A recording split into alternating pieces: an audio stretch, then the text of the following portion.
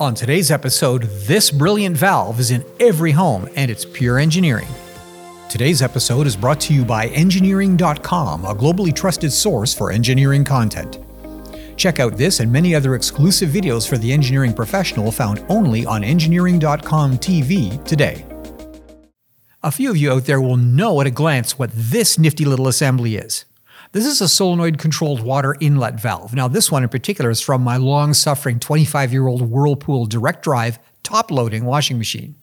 So why is it in my hand instead of in my laundry room?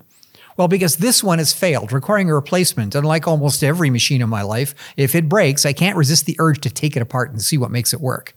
Now, I came from the automotive industry, and I think I have a pretty good idea about good engineering design when I see it, and this particular part is outstanding. This one is made by Invensys, and it uses 220-volt solenoids to control hot and cold water flow into the tub of the washer.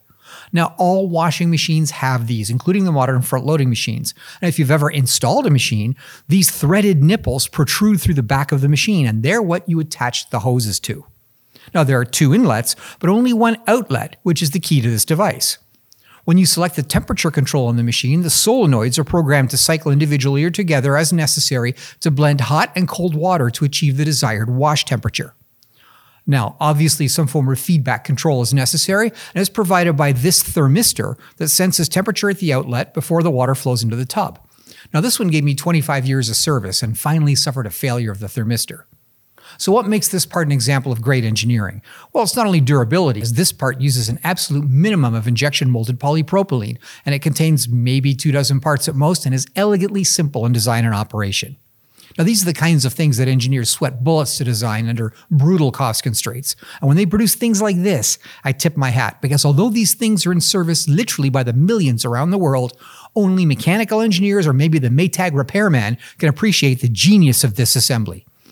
And by the way, one of the things that makes this assembly so brilliantly simple is that the solenoid valves are single-acting. For the valves to close securely, there has to be sufficient inlet pressure from your house water system to seat the valves. So if your water pressure is low, or even if the hoses become kinked, it's possible for these valves to bypass a small amount of water, which you will see as water dribbling into the tub. So before you call the appliance repairman or tear into the back of your machine, look at the hoses and check your water pressure. But if you do need one of these, I ordered a replacement online. It's going to arrive at my home tomorrow for under $100. And compared to the cost of a lot of replacement parts these days, that's a bargain. Well, that's it for today's audio version of End of the Line, brought to you by Engineering.com. If you like this podcast, subscribe to Engineering.com to get personalized story recommendations, follow topics you care about, and participate with the global engineering community. You can also watch this podcast as a video along with our other exclusive series only on Engineering.com TV. Thanks for tuning in.